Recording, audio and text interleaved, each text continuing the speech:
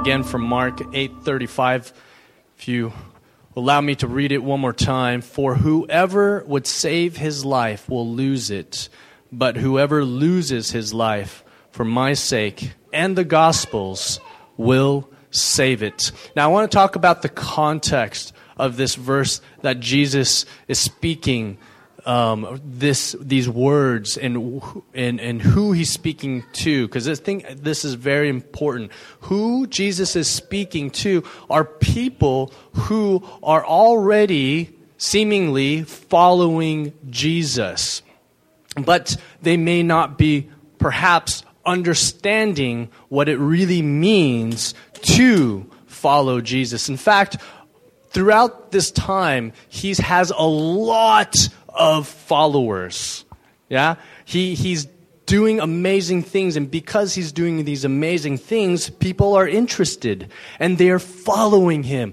And there are thousands and thousands of people coming to him, and things like feeding 5,000 men plus women and children. He's walking on water. He's healing people left and right. People are begging to come close to him, just to touch him, because everyone who touches him are healed. The deaf, they start to hear. The blind, they begin to see. And so they are saying, Jesus, who is this Jesus? And they're following him. But then Jesus starts to teach them what it really means to follow him. And as he begins to teach about what it means to follow Jesus Christ, him, people start to not understand, because they're trying to understand with their mind, and fears are coming up. And then guess what happens? People start to leave. Those who were following him start to leave.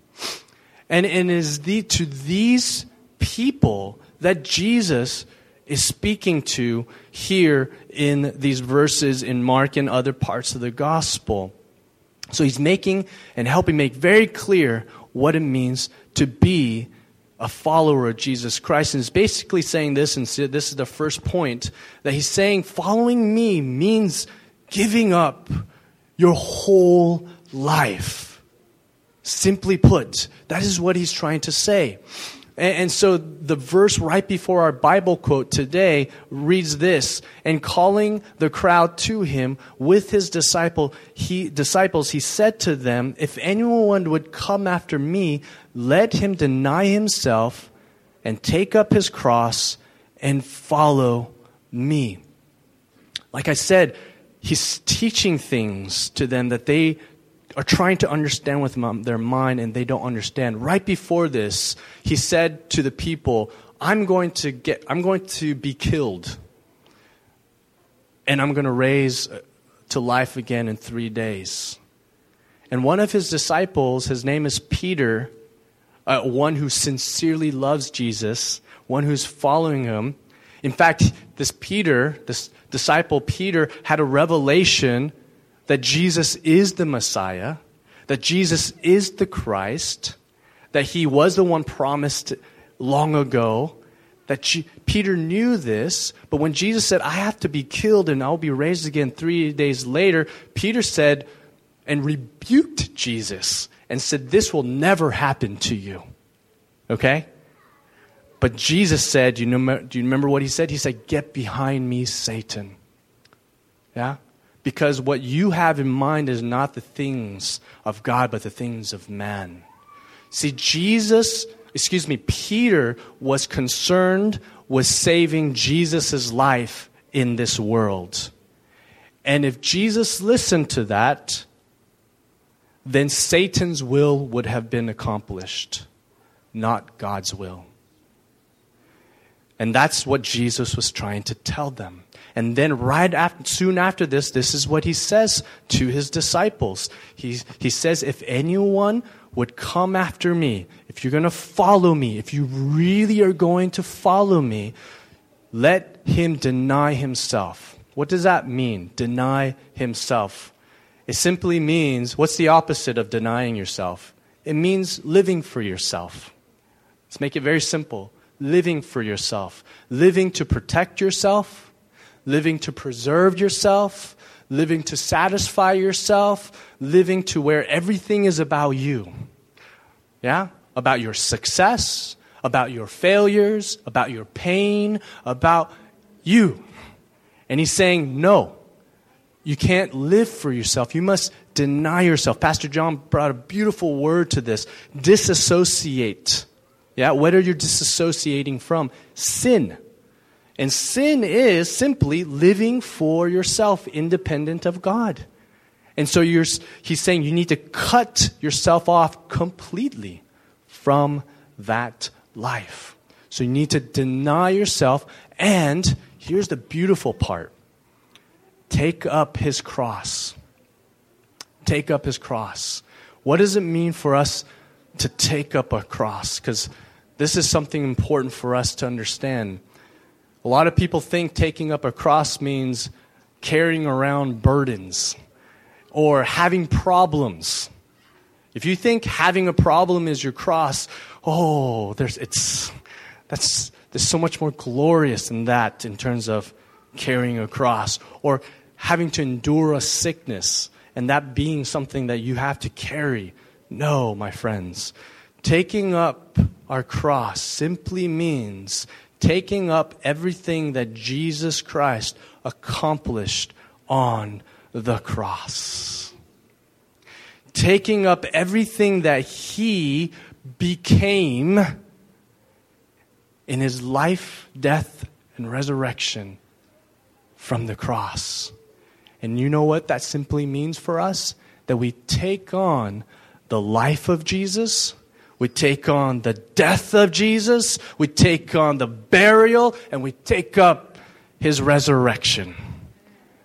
Amen. And you know what that also means? It means taking on his rejection from this world because he was rejected in this world. But it also means taking on the perfect acceptance from Father God. It means taking on disappointment from the people that say they're going to be there for you. And they're not.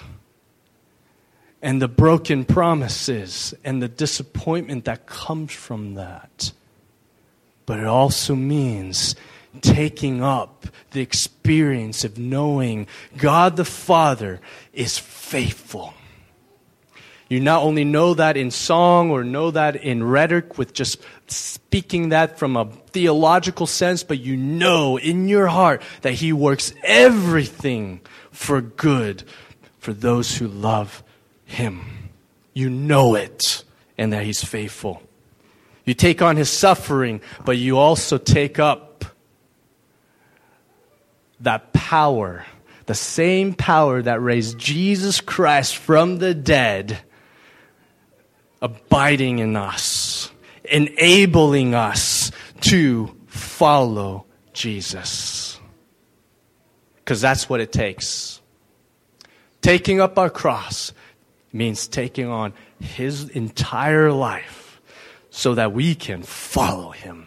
And that's what it says. Let him deny himself, take up his cross, and follow me. Amen? Second point as we wrap up is that following Christ then means experiencing his life. So why do we lose our life? So that we can experience his life. You cannot experience Jesus' life if you will not lose your life. Everybody wants this, but you cannot you can't have one and own that and try to experience this as well. It doesn't work. You must lose it. And so, following Christ means experiencing his life. In Romans 6:4 says, so when we were baptized, we talk about baptism here at the Nations, and when you love to use the word that's originally meant, it means immersed. It means completely saturated in. There's no difference between what you're in and who you are. You're completely immersed. So when we were baptized, immersed, we were buried with Christ and shared his death. We were buried with him so that we could live a new life, just as Christ was raised from the dead by the wonderful power of the Father. Whoever loses his life for my sake and the gospel's will save it.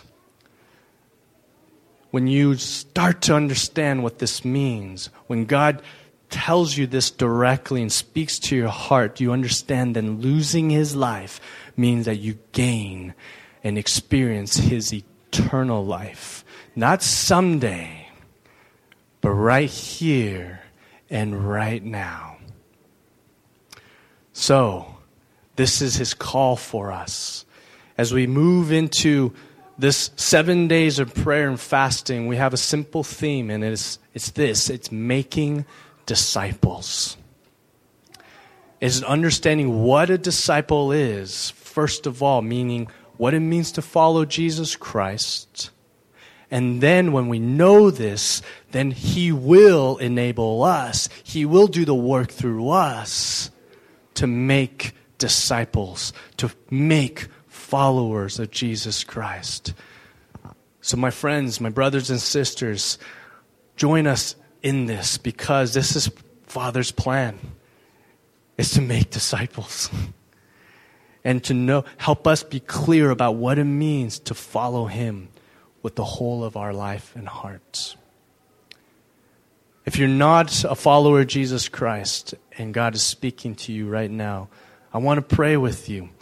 Because if you are ready to give up your whole life to him, praise God, because it means you gain his life. Let's pray together.